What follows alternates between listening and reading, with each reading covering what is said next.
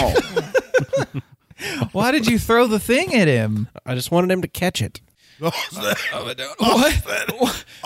No. Help him. He wanted to get it back to him. His body caught it, not his hands. quickly. Well, that's what they teach you to do. You gotta, if you can't get it in the glove, you gotta take it to the basket. Lock it up. I mean, your hands are part of your body. Swing level. Sure.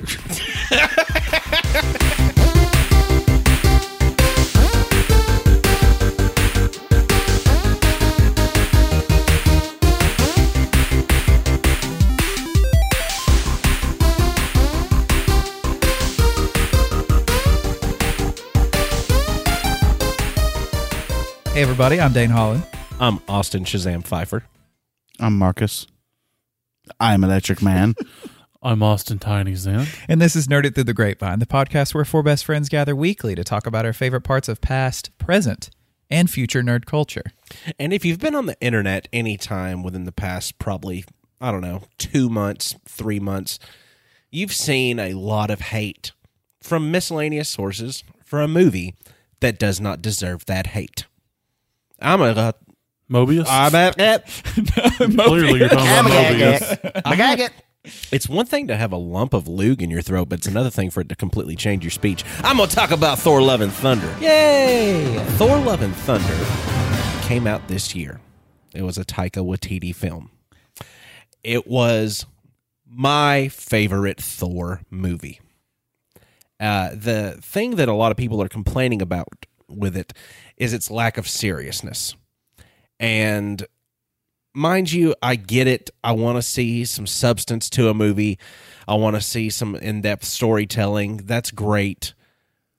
But Thor Love and Thunder still provides that while making you laugh. Yeah. And for people that are taking the atmosphere of the giggles and the jokes and everything and turning it around as into like, you don't belong here. You're not a good enough Marvel movie, because I would like to beg to differ. There's a love story involved in it, and it's not the one you think. It's you would think, you've seen the posters. Natalie Portman's coming back. She's somehow going to turn into this other superhero known as the Mighty Thor. By the way, this is a spoiler-free review, so I'm going to go through it without spoiling anything as much as I can. I'm going to give you what you've probably seen just in pictures. Uh-huh. But there is a love story. And the love story isn't exactly between Natalie Portman's character and Chris Hemsworth's character. It's not Between Thor and his hammer. It's between Thor and Stormbreaker. Yes. His axe. Oh, gosh. Stormbreaker is one of my favorite parts of this movie. They personified the jealous girlfriend with the way that they had Stormbreaker, and they personified the Great White Buffalo, the ex that shouldn't have been the ex, with Mjolnir. And there are several scenes throughout this that that play really heavy into the relationship that Thor shares emotionally with his weaponry. Mm-hmm. And, you don't really think about this. You think about them more as tools, more as, like these things that you would just use. But he has these emotional connections with these, these weapons, because Mjolnir was with him for hundreds, if not thousands of years. Just the weapon that embodied the vision that everybody had of Thor.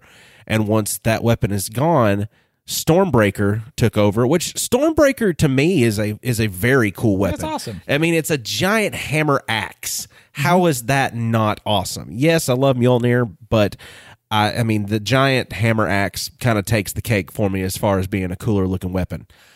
But something happens in the movie, and all of a sudden Mjolnir comes back into the picture.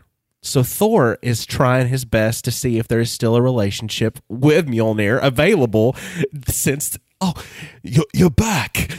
And at one point, there's this scene where Mjolnir's kind of sitting across, kind of sitting down, and as Mjolnir does, because it's a hammer, it sits until someone who's worthy can pick it up. But Thor's got his hand out and he's kind of like wiggling his fingers, his palms facing kind of straight up and out, and he's trying his best to kind of like incite the hammer to come over towards him. And he's like, come on, just one more time. Come to daddy. Come to daddy. Come to daddy.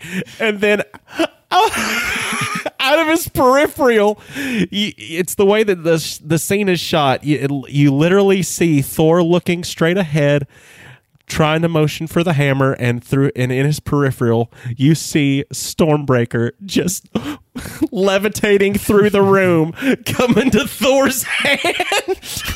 because it's Stormbreaker, and his oh, I forgot you. You know you're here. Yes, you. Of course, I'm talking about you. Like, that's my man. And I think if there is a relationship that is of that kind of nature, it's probably what that weapon feels about Thor. So, I mean, I thoroughly enjoyed the movie, though. Christian Bale plays Gore the God Butcher. Comic book design was not the same as movie design, but if you base it off of just what you've seen in a picture, you're really not giving that role justice. That's probably one of the best thought out, best explained, I guess, villains I've seen on a movie. Just because they give you depth to the character without having his story so convoluted by extra things and stuff that you get the reason why he is the way that he is. It was, circumstantial how he became as powerful as he is, but those circumstances arose the exact times they needed to for him to become the way he was and for him to become the God Butcher. So, I mean, and also there were a lot of little Easter eggs that I didn't pay much attention to in it that I read up on, just trying to think about the movie a little bit. And it's like, well, I wonder if there's anything I missed because I've only seen it one time. It is available on Disney Plus if anybody's got Disney Plus, so you can watch it on there. But one of the main actors from one of Taika's other works, What We Did in the Shadows, or What We Do in the Shadows, he actually did the original movie that the television show is based off of.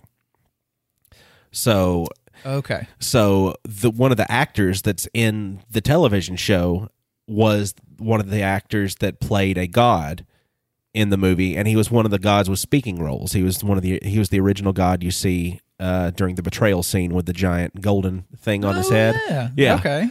And they've got so many things in there. I mean, I love it when they travel to the specific place they go to, where you'll see a bunch of gods. So, but Zeus's character.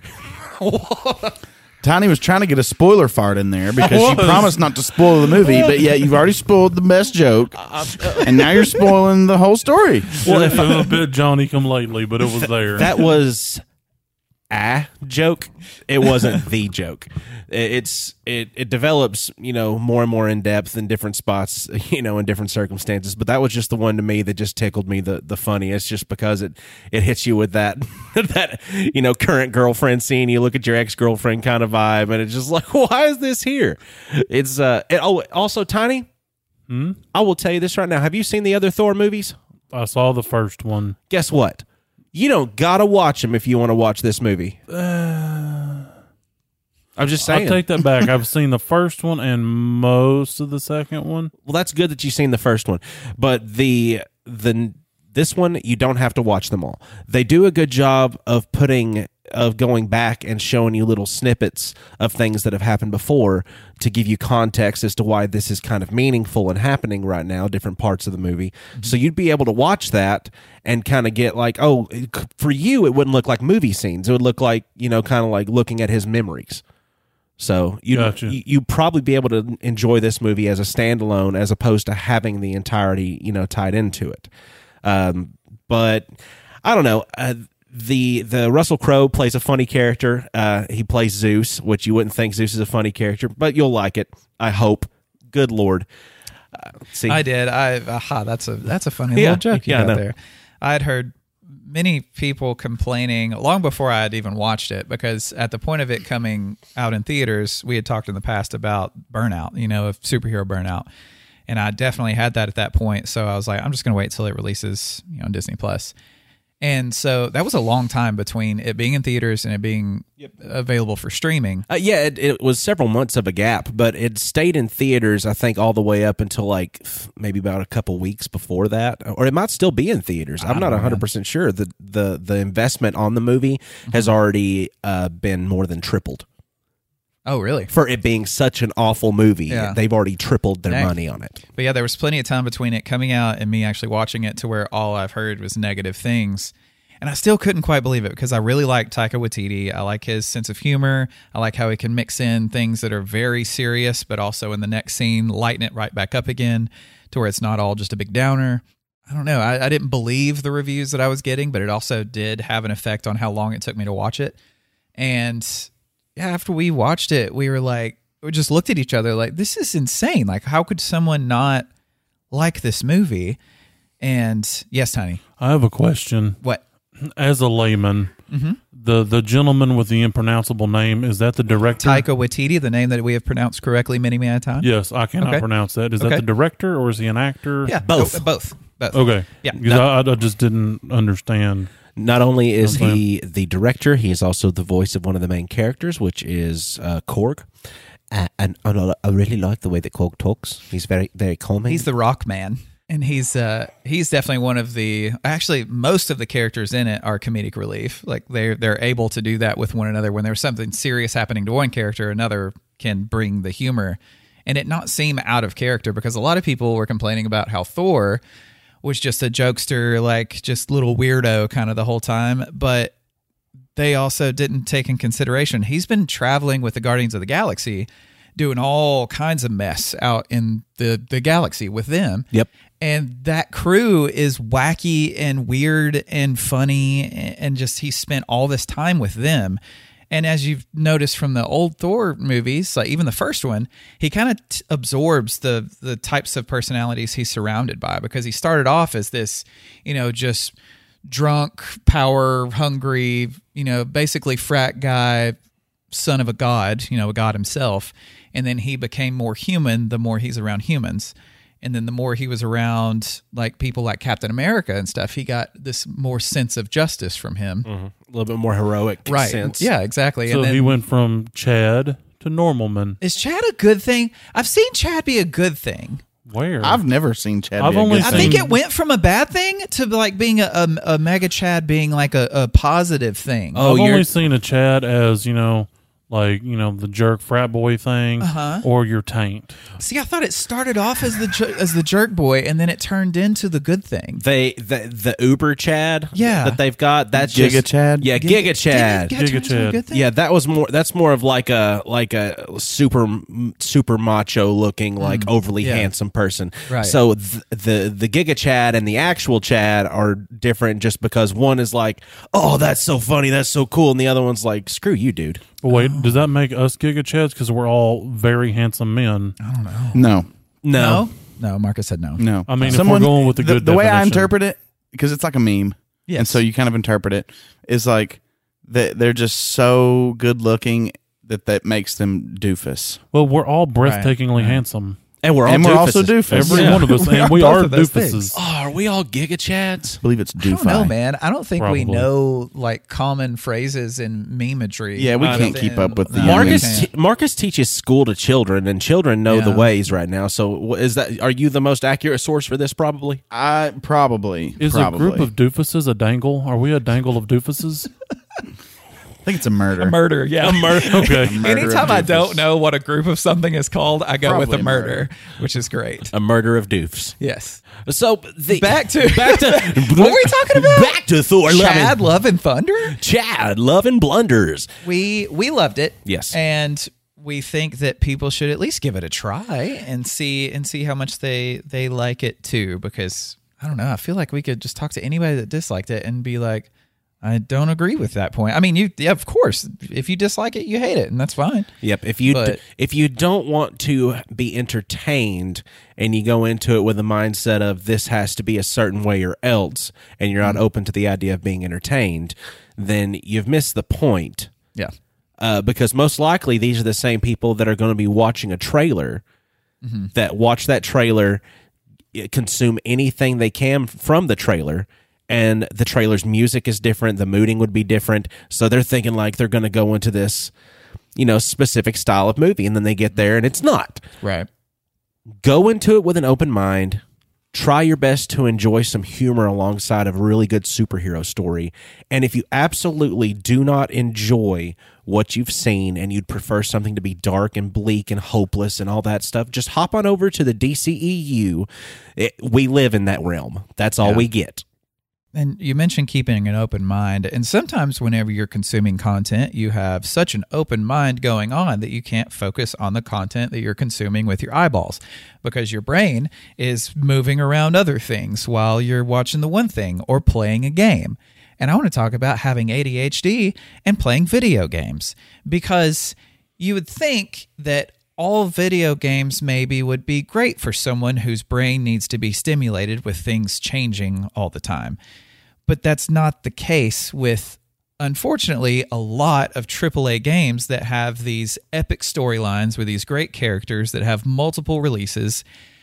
And if you have a hard time like staying within this one story of this one, traveling and just fighting things as you go along, your brain starts to wander off kind of. And then if you take any time away from that game, if you're not hyper fixated on it, then you don't end up coming back to it a lot of times because that hyperfixation has gone and now you've moved on to something else. I've not played Elden Ring in a month because of something similar to that. Like it, I know that I'm not going to new game plus 6 it. I'm not going to be one of those guys. I'm not going to get to like level 230 something and be able to single swipe bosses.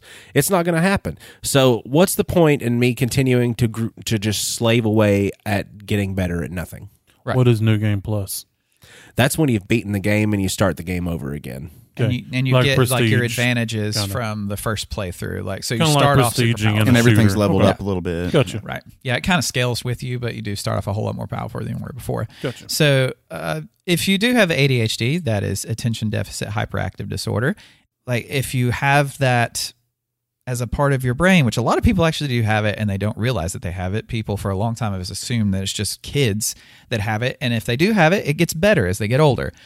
Absolutely not the case. In many, many cases, it gets worse because as a kid, you have things around you controlling your environment for you.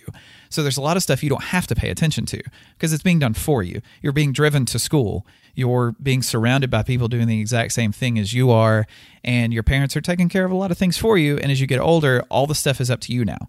So like it can get much worse. And in gaming, which is specifically what I want to talk about, I want to know what works for you guys as far as keeping your attention as you play a game. Because for me, it's really things change it, like me manipulating parts of the game as opposed to the game sending me through a journey. Like I need to be the one doing the manipulation within the game, as far as like something like Civilization, a game like that, which we've talked about in the past, which is considered a RTS. Thank you. And with an RTS, that's you controlling a lot of different things at one time from kind of an above state on the board. And you're constantly having to do something. Like if you stand still, stuff is going to go on and it's going to mess the game up. So you have to constantly be moving around and messing with resources and controlling different units and all kinds of stuff like that. So that works really well for me. And a game that recently I started playing is called Loop Hero. And Epic Games actually gave it away for free. I don't know, recently maybe. I don't keep up with how often they give me free games, but I know every week they do. And it was one that was given away a while back, and I just started playing it. And your character moves on their own around this little loop, around just it's a randomly generated loop of tiles. And starting off, it's just a blank tile, basically, like a dungeon tile, and these little slimes pop up. And as your character fights the slimes, it does it on its own. You get either equipment or little cards that you can place on the board to manipulate the terrain. And as you play the game, you get cards that make the terrain more treacherous, as far as like villains getting worse and things like that. So it's harder to beat. But as you beat harder things, you get better equipment. So the game is going on without you doing anything, but you're having to constantly be looking at your equipment because you're constantly getting new equipment. So you're having to see, okay, do I want to upgrade this or do I want to just let it go? and which one of these like cards do I want to place as a tile on the map to change the way my loop's going. And once you finish the loop, you kind of go back to your little home base and you can start a whole new loop that's also randomly generated, and the whole thing is different from the time before.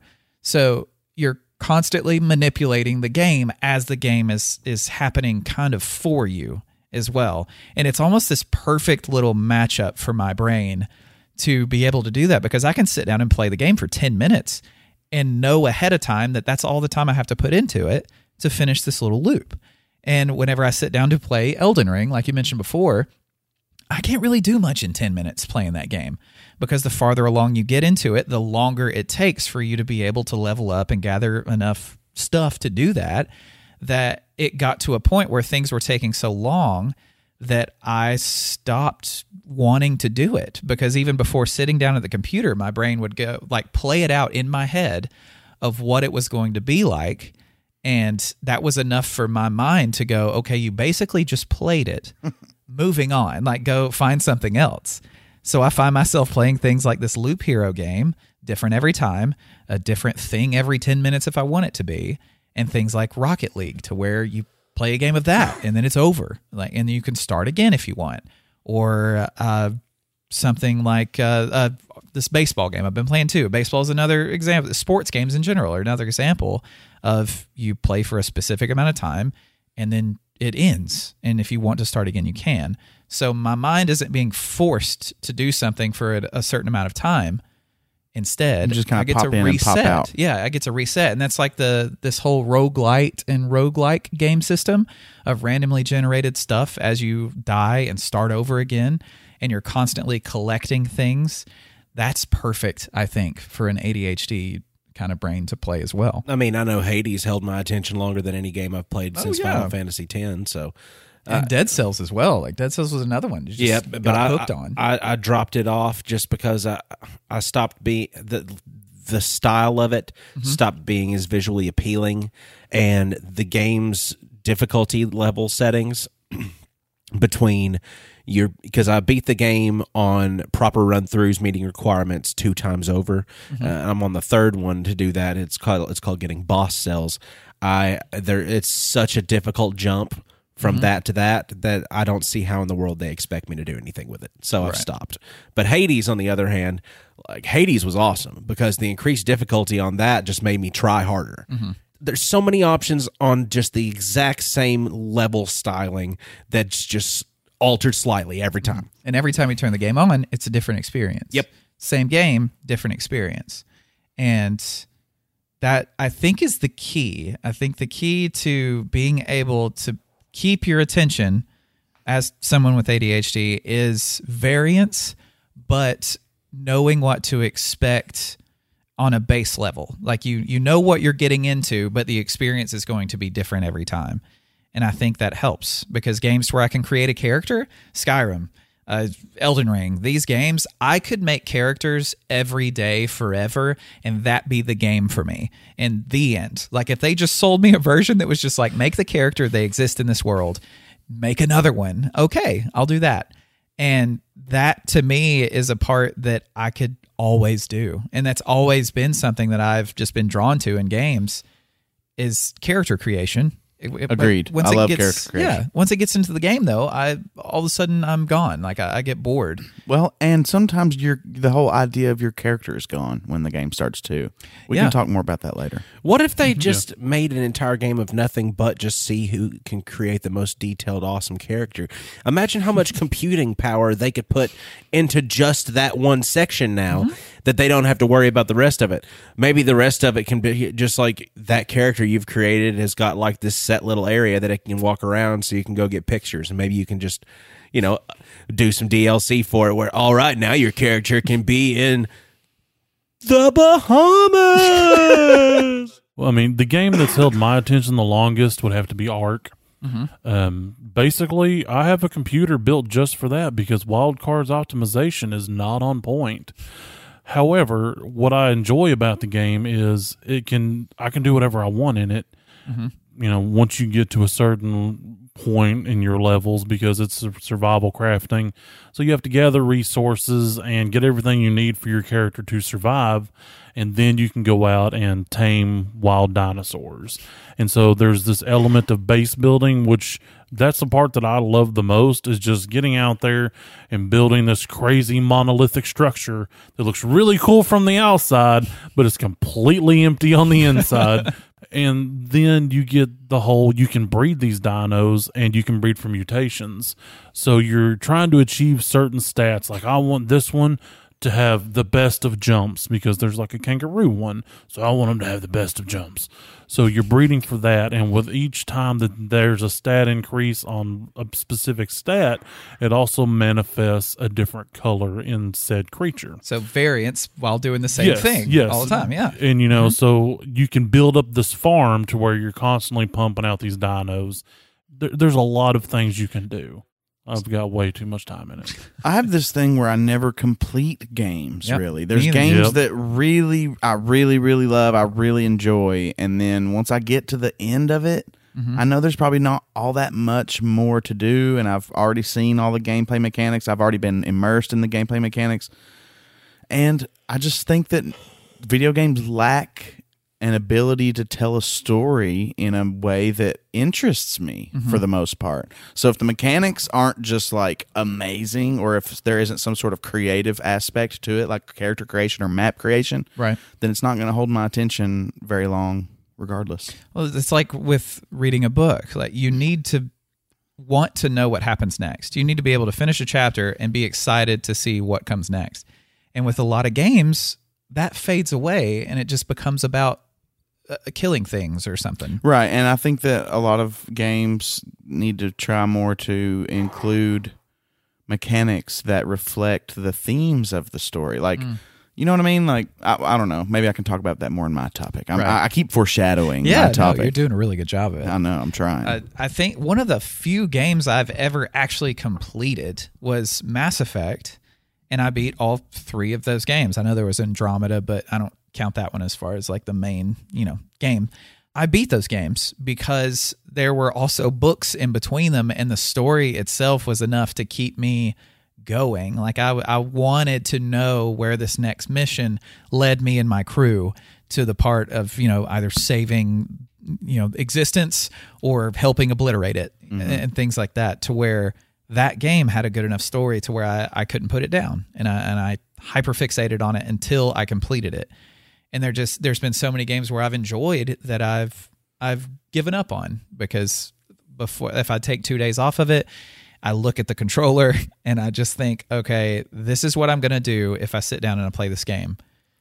I'm done with it already in my head, and moving on, find something different. I don't even feel like loading it up. Exactly. Yeah, it feels laborious almost. Yeah, and jumping in on your Mass Effect, Dragon Age was really good for me, and it's like the I same finished developer. Inquisition. Yeah, Inquisition was a really, really cool story. Like, had good storytelling, I thought. It did, and all of it.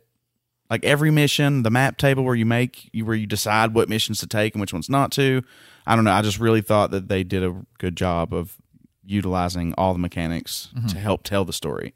RPGs are really good in the fact that you're constantly changing the attributes, you're improving attributes of your character, you're getting new clothing and armor and weapons and stuff. And that part of those games holds my attention probably the most, of finding new stuff, of treasure hunting, basically, going through games and finding loot boxes of new things.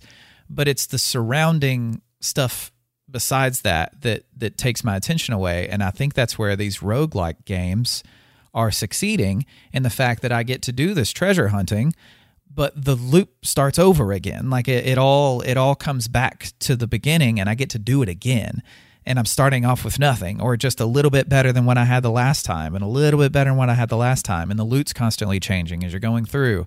And I think that has become this perfect kind of example of a game with someone that has a hard time keeping their mind focused on this singular thing. I think they found a way to hold me. I've seen him abandon so many games. It's hilarious. Plus a lot of them, I can see why. I mean, like, he tried to play this one Digimon game that was another freebie that was out. And no, it wasn't free. The Cyber Sleuth game. You paid for that? Yeah, because everybody says how awesome of a game it is. Like you played it highly looked upon in the Digimon world. You played it for 25 minutes and never touched it again. I know, because it's a thing that I know. I'm just going to sit down. I'm going to go find Pokemon, and they're going to fight each other. But they're not Pokemon because they're in the computer. Yeah, digital monsters instead of pocket monsters. Exactly. But it was supposed to be great, and I thought that it would hold my attention because with Pokemon, that's something that you get to go around and hunt, creatures. I mean, with Ark, you get to make the creatures and hunt the creatures and all that. So that idea of rounding up these cool things that can do stuff, I was like, yeah. And Digimon was something I loved as a kid. It was a very convoluted story, though. It was just kind of, I don't understand what people love about it. But then again, I probably didn't get through the entire tutorial to where I can actually enjoy the game the way everyone else does. Might not have. But if you have ADHD or even think that you might have it, try out some games that have a lot of variance in them, like roguelikes, instead of just spending $60 as soon as a AAA title comes out because it's got you hyped for it, and then as soon as you get it, you play it for a few hours and you never touch it again because it's just too much, and you need something to just keep starting over for you. Yeah.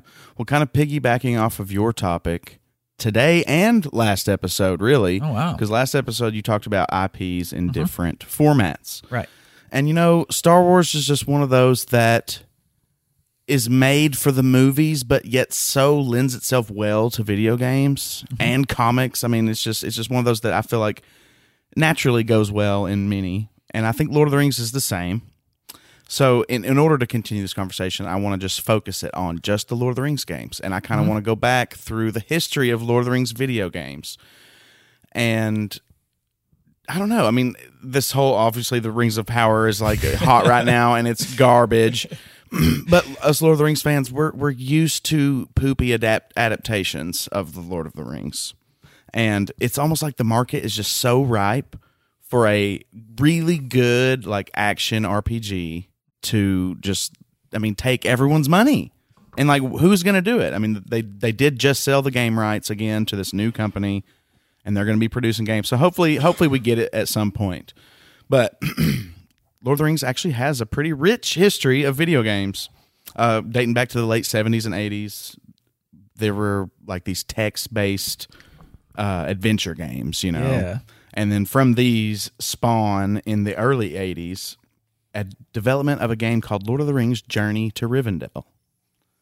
And it's, the most basic graphics you could possibly imagine. I mean, it's just like awful pixelated trees with some sort of black blob running around. It just looks so bad, compared to modern stuff. Who was the black blob? Aragorn, I think. Yay! Or maybe Frodo. No, I think he might have been Frodo. Anyway, it was for the Atari 2600. It was developed for the Atari 2600 in the 80s, but not released until 2001. What? Wow. So around the time that the movies were getting made, this website online that was dedicated to like preserving Atari games and like stuff like that just kind of leaked it to the public, and that's how it saw the light of day. So yeah, a game made for the Atari 26 didn't get released till 2001. Jeez. I just thought that was an interesting little tidbit. Yeah. Well, I mean, and also even recently, I feel like if games like that were to come out now, a lot of indie companies don't use like great graphics for a lot of their games. As long as the game plays well, the graphics don't really matter. Like with the Loop Hero I was talking about, it's very old school graphic style game. It is not 3D in any way. Mm-hmm. So something like that, like even though that time period it seems insane, like no one would like it, it could have still been entertaining. Oh yeah, I mean, I'm sure people would have played it back then. Yeah. I mean, especially those text-based adventures I mentioned. I mean, like by today's standards would look really cheesy and weird, but people played them back then, especially hardcore nerds for Lord of the Rings. So that was the first attempt to like make a console game. I'm kind of trying to focus on console games in here. I will mention a few PC ones. Basically, they planned Fellowship of the Ring and the Two Towers for PC, but then never really got it off, I don't think. And then we don't see a Lord of the Rings game for another like 10 years until the 90s. Jeez. Until 1994. Lord of the Rings Volume 1 for Super Nintendo. and apparently it was just complete hot stinking fecal garbage. The dungeon maps are like these huge labyrinth layouts, and you basically have attack up, attack down, attack right, attack left, a busted block that doesn't really even work, and everything's like these pointless fetch quests. So it's like in the beginning, it's like you meet Sam, and he's like has this door locked. You can't leave the Shire until you find his dad's glasses. And so you search this awful labyrinth dungeon, and you cannot find. And it's literally in the middle. There's like so many dead ends, and then right in the center is his glasses. Right, so it's these awful, pointless fetch quests like this. And then apparently, when you get to the end of the game, you find Gandalf at the Mines of Moria, and he says, "Oh well, we have to go find 2 translation books and all 5 stones that were littered out through the entire game." So now you have to go back to the beginning of the game and retrace all your steps to find the items for to get into the Mines of Moria. And this was for what? Wow. This was for Super Nintendo. How can they have a story that big on Super Nintendo? I mean, I don't know how big it was. I didn't play it. Now, theoretically, would it be possible to pick up these items as you play through the first time? So you get there and you magically have them all? Theoretically, but the very first dungeon is like massive. So big, and you're bound to get lost.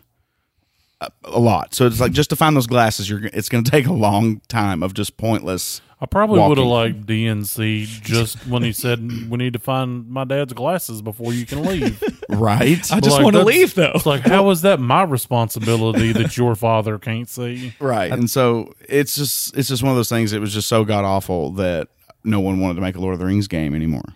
And I think back then, like things like Nintendo Power, the magazine that had all the Nintendo gaming stuff in it, there were numbers that you could call to talk to real people that would be guides for you in games. If you got stuck in a game, you could call this number, and a human being on the other end would help you through it. Sup, little bruh? Right. How can I help? You can't just get on the internet and search for a guide like you can nowadays. No. So back then, it's literally some of the most painstaking. You're talking needle in a haystack. Awful. You had to call a guy. And that was just the first dungeon. Once you found all that stuff for the Mines of Moria, and you actually get in, it's like 9 of those intro dungeons copied and pasted together.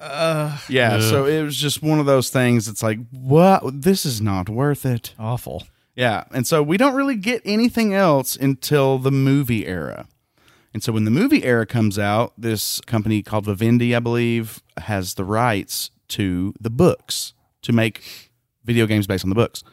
The EA games had the right for all the movie stuff.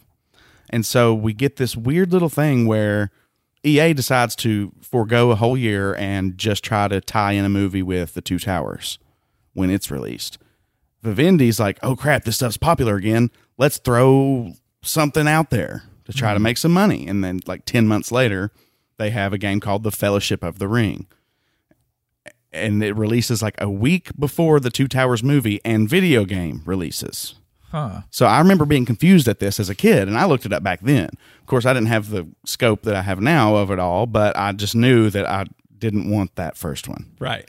I knew I didn't want Fellowship of the Ring. Yeah. Because when you play the Two Towers, you literally start in the prologue of the movie, and it's like showing you actual footage from the movie, Galadriel like narrating, so epic, that epic intro, and then the scenes from The Last Alliance of Elves and Men, that big battle at the beginning, goes to graphics, and then you are playing in that battle, and so it just really does a good job at making you feel like you're in the movies. And I just remember that game and its sequel were just awesome. That's like my childhood. But the Fellowship of the Ring and this other company kind of going head to head with each other.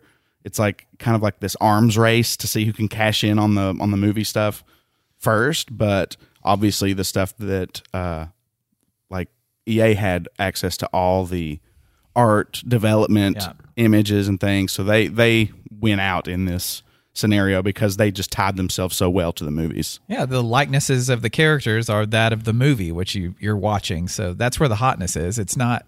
Because when you make a game based on just a book, everyone's idea of what that character looks like is different. Like you have no other reference.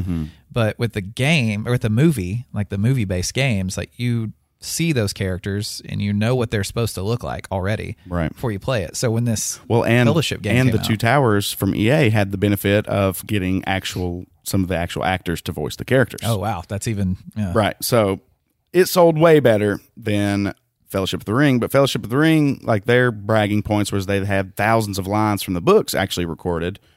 But it's like this extremely linear game. There's like stealth sections that people literally never got past because they were so difficult that some people just completely DNC'd it at that point. Like when they're trying to escape the Shire, there's several people that never saw anything past that point of the game. So there is like different characters and different play styles in the Fellowship of the Ring. People kind of agree that the first chapters of the books are kind of adapted well in that game, but then it just kind of devolves into a bunch of lore-breaking adaptation stuff. But it sold well, and they kind of planned a sequel named The Treason of Isengard, which was Tolkien's original title for The Two Towers. So they couldn't put out a game called The Two Towers, so they were going to let's do The Treason of Isengard. But of course, I think probably most people who like Lord of the Rings probably played the Two Towers video game, so I won't do it too much of it, but there was like a lot of character progression, different play styles. You got Aragorn, Legolas, and Gimli you can play as. But the story for a movie tie-in was kind of suffered because it would literally play footage from the movie and then turn it into graphics and then let you go. But yet still there's like no Frodo and Sam. Like they just kind of completely ignored this really big part of the story that the game was based on. I don't know. It was kind of weird, but it was really cool, like hectic hack and slash kind of game that was really fun for me as a kid. That's probably why, because they're like, okay, you can either be the warrior, the archer, or the tank. So it's basically ranger, tank, and then if Frodo's an option, it's like, well, what is am he? I just gonna? Yeah, he's the rogue. He's the rogue, he's but the rogue. He can't like actually do anything. Like so, he can not only go invisible, he can go better than invisible. So then The Two Towers spawns its sequel, The Return of the King, where you have 10 playable characters, all of them with their unique styles and moves. 3 whole campaigns to complete. You've got your Gandalf campaign, you got your Frodo and Sam campaign, and then you've got your Legolas, Gimli, and Aragorn campaign. Loved this game when I was young. I mean, obviously it has its flaws, but there was like co-op. For the first time, you could actually co-op with your friends.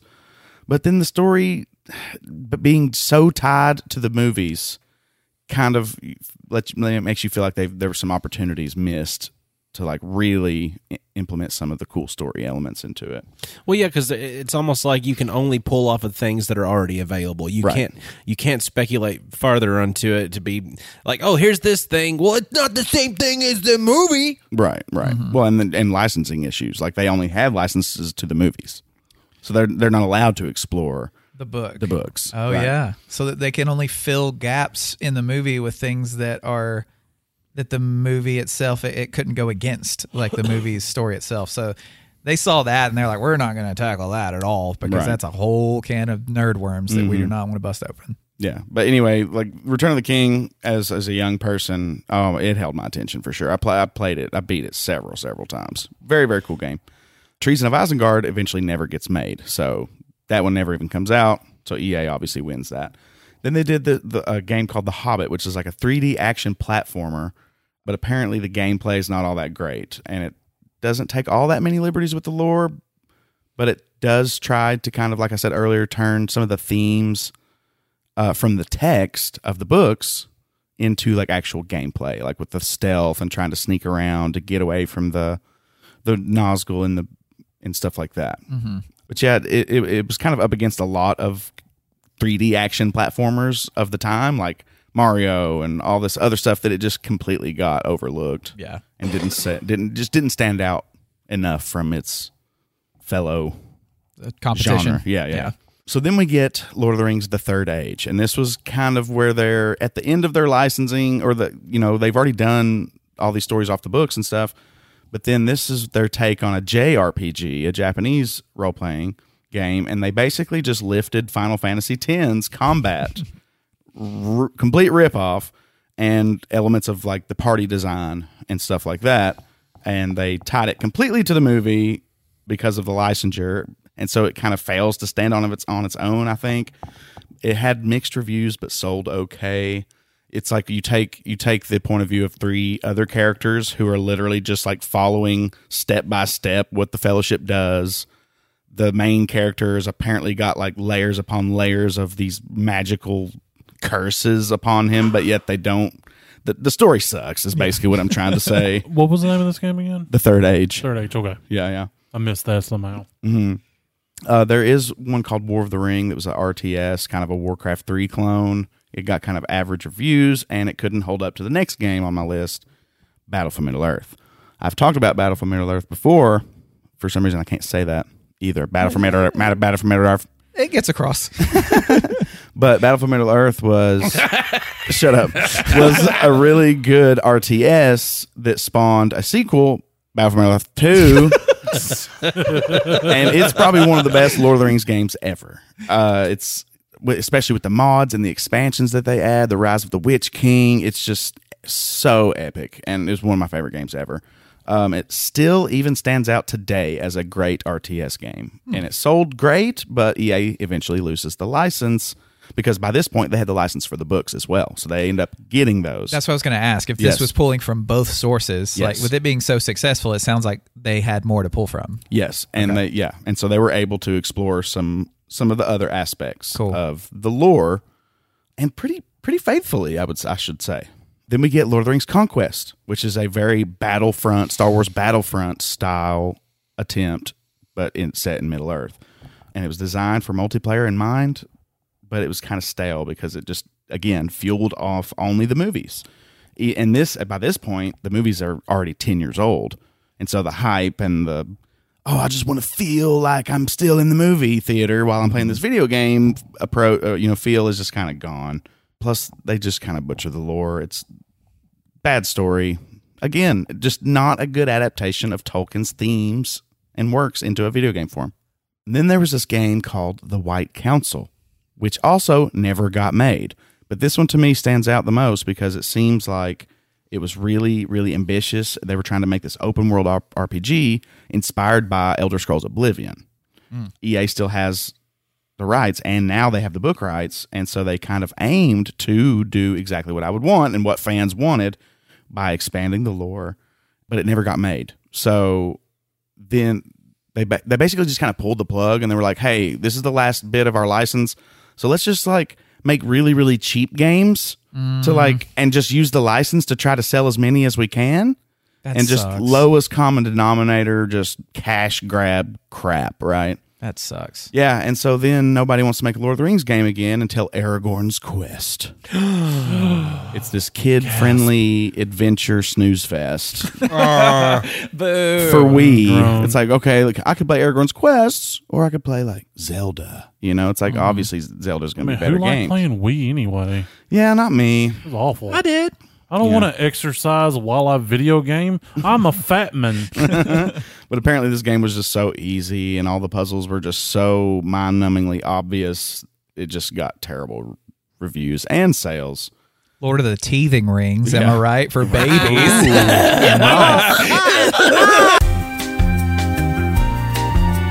For children. War in the North was a very kind of much Dragon Age type game that came out. It was not based on the movies. It was kind of trying to expand the lore again. It promised accurate lore. Wrong. That seems to be a trend when it comes to Tolkien. We really, really gonna be careful with the lore. No, you're not. Yeah, no, you're not. The Rings of Power are handling it pretty well. I mean, honestly, sure. So War in the North sold like garbage, got terrible reviews, but it came out right on the heels of Skyrim. Oops. And obviously Skyrim shit all over it. Yeah. And so it just continuously got compared with Skyrim with all these reviewers, and it just got squashed by that. Even though it was a decent game. It was you've got these named characters, but there's not like characterized for you because you're supposed to like build them up, and there's like this class system, and there's basically for 3 different archetypes, there's 3 different builds you can make with each of the archetypes. So it wasn't bad. It kind of does feel like Middle Earth. You do run into some of the Fellowship characters and talk with them and kind of get some good little character development stuff that you wouldn't have seen in the movie, but ultimately not really good. Then we get a couple more here. Guardians of Middle Earth, which is like this champion battle arena. I think they call them a MOBA or something. Yeah. Battle arena game or whatever. Yeah. But apparently it was just an inferior imitation of all the other genre heavy hitters in League of Legends. Right. Yeah. Plus, again, we have no narrative to speak of. It's just, hey, let's call it Lord of the Rings so we can sell it, even though it didn't sell very great. So they're taking my Tolkien, they're making it bad, so it won't sell. Mm-hmm. But then we get Shadow of Mordor, and it comes in the wake of like Arkham games and Assassin's Creed and stuff, and they kind of blend those two styles together. It's this darker take on Middle Earth, which I'm so for, but they did kind of ruin the lore again. Again, they just can't keep the lore right. But it's like in Mordor, it's this open world where you can like dominate orcs and kind of build your army. It's a really cool game. It got Game of the Year. And so it was in the right direction. Then Shadow of War completely... I had this one. I thought it was... I mean, they're both really cool games, but... I'm trying to assess their lore accuracy. I understand, but I've been sitting here this whole time waiting on this one. Yeah. So I'm going to shut up and let you talk now. Well, I mean, we can talk about it. I'll just mention two more, and then I can be done with my list. The Lego games, there was a bunch. Those are always really good games. Yeah, I just never played them. Right? It's just like I want something more along the lines of Shadow of War, at least more lore accurate, at least somewhat lore accurate would be nice. Yeah. Then there's Lord of the Rings Online, which isn't technically console. I don't think. I think it's PC. That's just there's like literally 10 paid expansions by this point for that. Not my style of game. I'm sure it's cool, but I couldn't accurately like talk about it.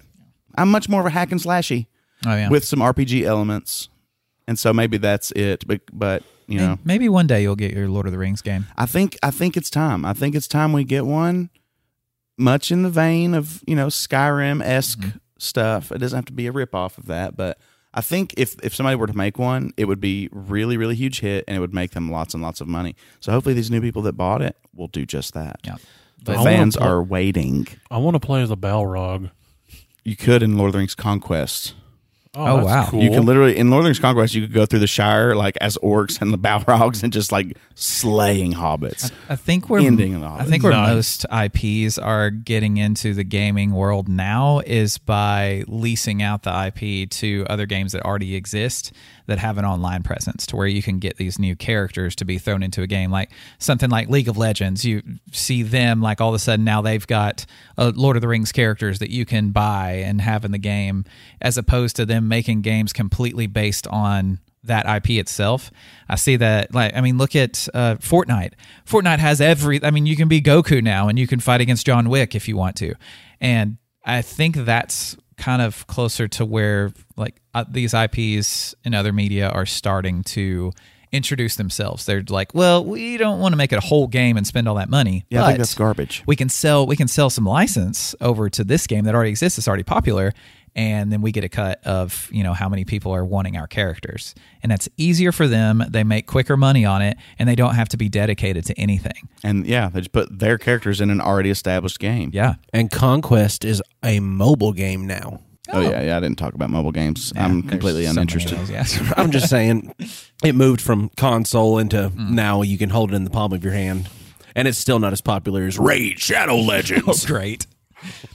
I have been going back through things that I loved as a child, and I have found many of the things do not hold up to the scrutiny of my adult sensibilities, be it a horrible story, terrible writing style, or just generally being a nuisance.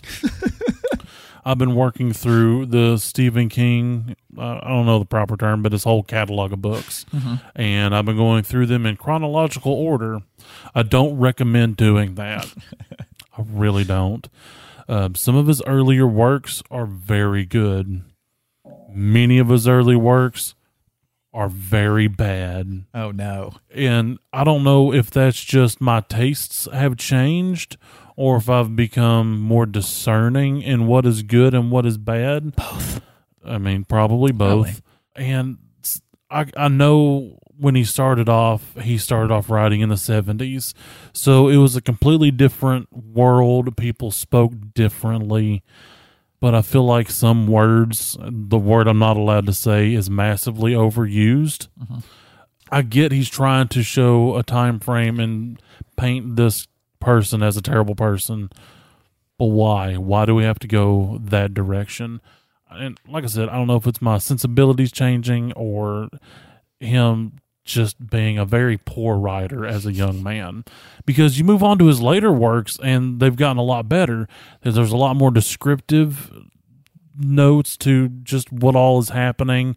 It's not just, well, this happened, then this, then this, then this, then this, which you get a lot of that in The Shining, for instance.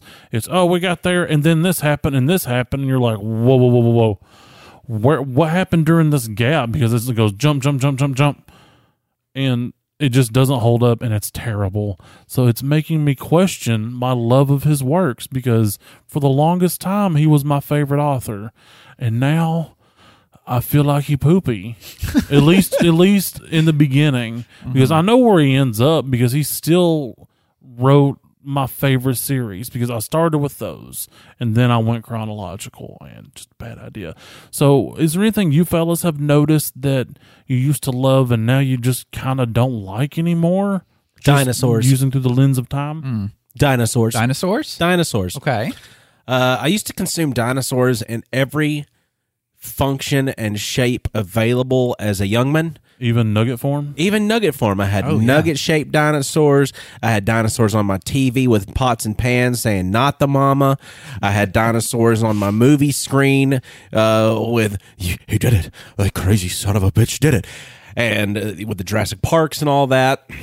And then I had video games with dinosaurs whenever I was a small child, too, called Chuck Rock, which was on Super Nintendo. You played as a caveman at the beginning of every single scene, which I call them scenes because you literally just play out one scene in the Super Nintendo side scrollers like that. But it's he starts off every scene, unga bunga, and then you go about your way with your dinosaurs. So many dinosaurs. I don't care about dinosaurs as a grown man, and I kind of understand why so many grown-up people used to look at me so badly as a child whenever, oh my God, the Brachiosaurus is my favorite dinosaur. I love the Brachiosaurus, but it's got a longer neck and it's got a fin on top of its head where its nose holes. Shut up, kid! I feel like you're making fun of me because Ark is about dinosaurs now. I'm just saying. Gee, thanks. I still like dinosaurs into my adulthood. Just go ahead and edit out my whole thing about Ark because of him. It's done. I think I appreciate dinosaurs more now as an older man. I don't know. I think they were just so ingrained into my childhood that I just had so many different. And I can't tell you any time I went to the dollar store and didn't come back with a small thing of like little rubber dinosaurs. And I also want to throw out that my two favorite dinosaurs are the T-Rex and the Compy. You can't get any more nasty than the Velociraptor, though. I mean, at least I was gonna make a point of how Hollywood has kind of swayed how we see dinosaurs, because we figured out a lot more things about them since that first movie. Yeah, and they used to be extinct, but I can see them on the TV. Right, right there. There. I think for me, it's the essence of the action hero. I don't really give a shit anymore about action heroes, like even stuff like 007. I don't care. I know it's cool gadgets and I love technology, but he's just the cool secret agent man. Or if we've got the cool army man, or the even like just the, like with Halo, the Space Marine thing. And I'm just like, I don't care. I think I've mentioned in the past when I look up when I take a book and I look at the back, to check and see like, okay, this is an interesting title and cover. I look at the back and it says Top Secret, and it's already back on the shelf. I know exactly, and I'm moving on. But as a kid, they were just so cool, and the action was cool, and everything was just badass. And now I'm like, badassery can get only as far as the nose. Like anything beyond that, I'm like, I need more. I need depth. But as a kid, like it's just, if it was cool, that meant it was good. Yep. And now I'm like, I don't care how cool it is if it's not got something to it, like then I don't care anymore. Yeah. I mean, like, our views on badass changes, you know? It's like, what I think's badass now is, like, seeing a young guy help an old lady carrying her groceries. I mean, that sounds very cliche, but I'm like, you go, kid. That's an awesome thing because so many people are not nice anymore. That's my little soapbox. Yeah, go ahead, Marcus. I think I think it's just like on South Park when all the young kids love the new music, but yet all the adults just hear like literally kids are just listening to farts nowadays. I think that is a real thing. Oh, it absolutely is. And I think just once you are so far removed, everything about you, every cell in your body is different from when you were 7 years old. So are you even really still the same person? Mm-hmm. Everything's been shed. Yeah. Did we talk about that on the show? I don't know. About how if you name a ship this, but then you replace all the things over time. What was the name of that whole thing? It's got a name. It does have a name. And one of us should know it. I don't know. I thought we already talked about it on the show, but maybe I'm remembering something different. But anyway. Right. We've done it 112 times. We can't remember them all. Well, it's just like when you think back to the music you listened to in high school, at least in my case, I'm like, I'm embarrassed. I've done that so many times this episode. I'm just going to keep doing it, farting into the microphone. Do it. I've been doing it in real life, so but yeah, they've been very audible tonight. You get older, your tastes change, and then you start to see the flaws in the things that you loved. I mean, because pretty much everything we love is not perfect, and there are many gripes to be had. But you're more willing to overlook these things when you actually like them. Just like I could go back and rip up the Lord of the Rings the movies that are so great, but like I could go and tell you all the things that is a problem. Mm-hmm. We should do that as a topic one day. Maybe one day. Oh, geez. But I'm really hitting the Lord of the Rings hard lately. But that's fine. Yeah, it's hot right we do now. that sometimes. Well, if you're talking about music too like that, you could not have gone back, 12, 14 years ago and told us at that age, like, hey, Dashboard Confessional's not awesome, right? There's sad mopey music, and you like them because you're a sad mopey man. Like, no, it's the best thing ever. It really gets me. But it's an interesting concept, though, to look back, because as nerds, we're very nostalgic. Like a lot of the stuff we love is from when we were kids, and we just can't let go of it. And yet we can still be hypercritical of those things, but still love them. Like Power Rangers is one of the worst television shows to ever exist of all time. If you sat through one episode, you're like, this is hot, stinking, fecal garbage. I still love Power Rangers. Any action figure that I see of the Mighty Morphin Power Rangers, it's so hard for me not to just say, take all my money. But the actual content itself is terrible. But that's whenever there's something that you can hold on to from that thing that you can hyper criticize, but there's still something about it you can still have now that doesn't change with and I think it's special to like not only love something for how great it is, but also for its flaws. I mean, that is very cliche too, but Well, I'm in a weird season of my life. I'm in a season of a lot of personal changes, and I can understand the whole nostalgia aspect because right over there is a copy of The Warriors of Virtue. That movie is one of the most horrendous movies of all time. I love it. Yet I can still watch it and love everything about it down to its smallest terrible detail. Oh, yeah. But I'm finding things that I used to love now that I just really don't like at all, even a little bit. And it's just an odd place. Mm-hmm. Would you say that it's maybe the themes and the content matter you don't identify with anymore, or in fact you feel differently about it, or do you just feel like you've... Well, we'll take the example of The Shining. How can I identify with a child that's, psychic and living in a hotel and his dad gets murdery? I mean, I can't identify with that. I'm talking, no, that's a character though. I mean, and yes, you can, I think. I don't know. Just because, I mean, how do we identify with a superhero? We can't fly. You know what I mean? You can't, maybe. But I think that as far as the dinosaur thing goes, though, I'm not trying to poop on your dreams of loving your Ark game. Just to let you know, I really think that... They have Sasquatches in it, too. Well, the Sasquatch... Really? Yeah. No wonder you love it. I've been breeding Sasquatches from mutations, and I got a really cool green one. Sasquatches and dinosaurs breeding together? Yeah. No. You can only breed one type with one type. Oh, never mind then. You can't interspecies erotica these things. Well, you almost had me. There's even frogs.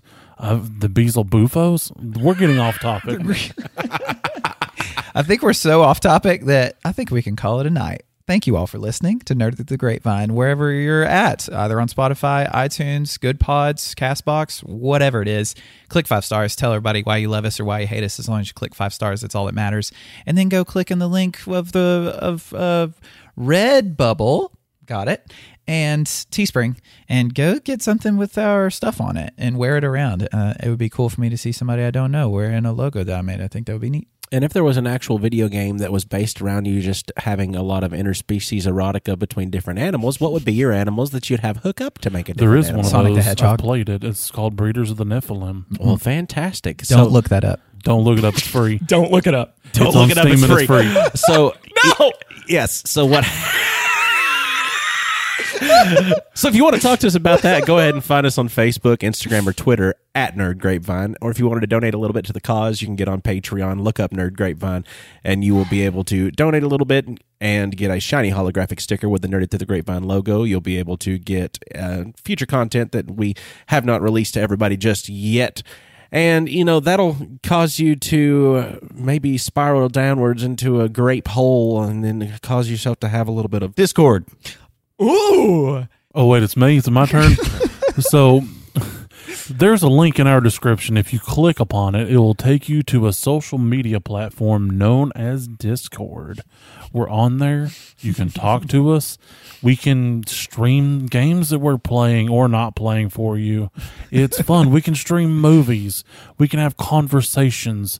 We can share amusing anecdotes in picture form, and I'm doing a thing with my hands that you can't see that has words on it, and it makes us chuckle and or smile, but never actually LOL.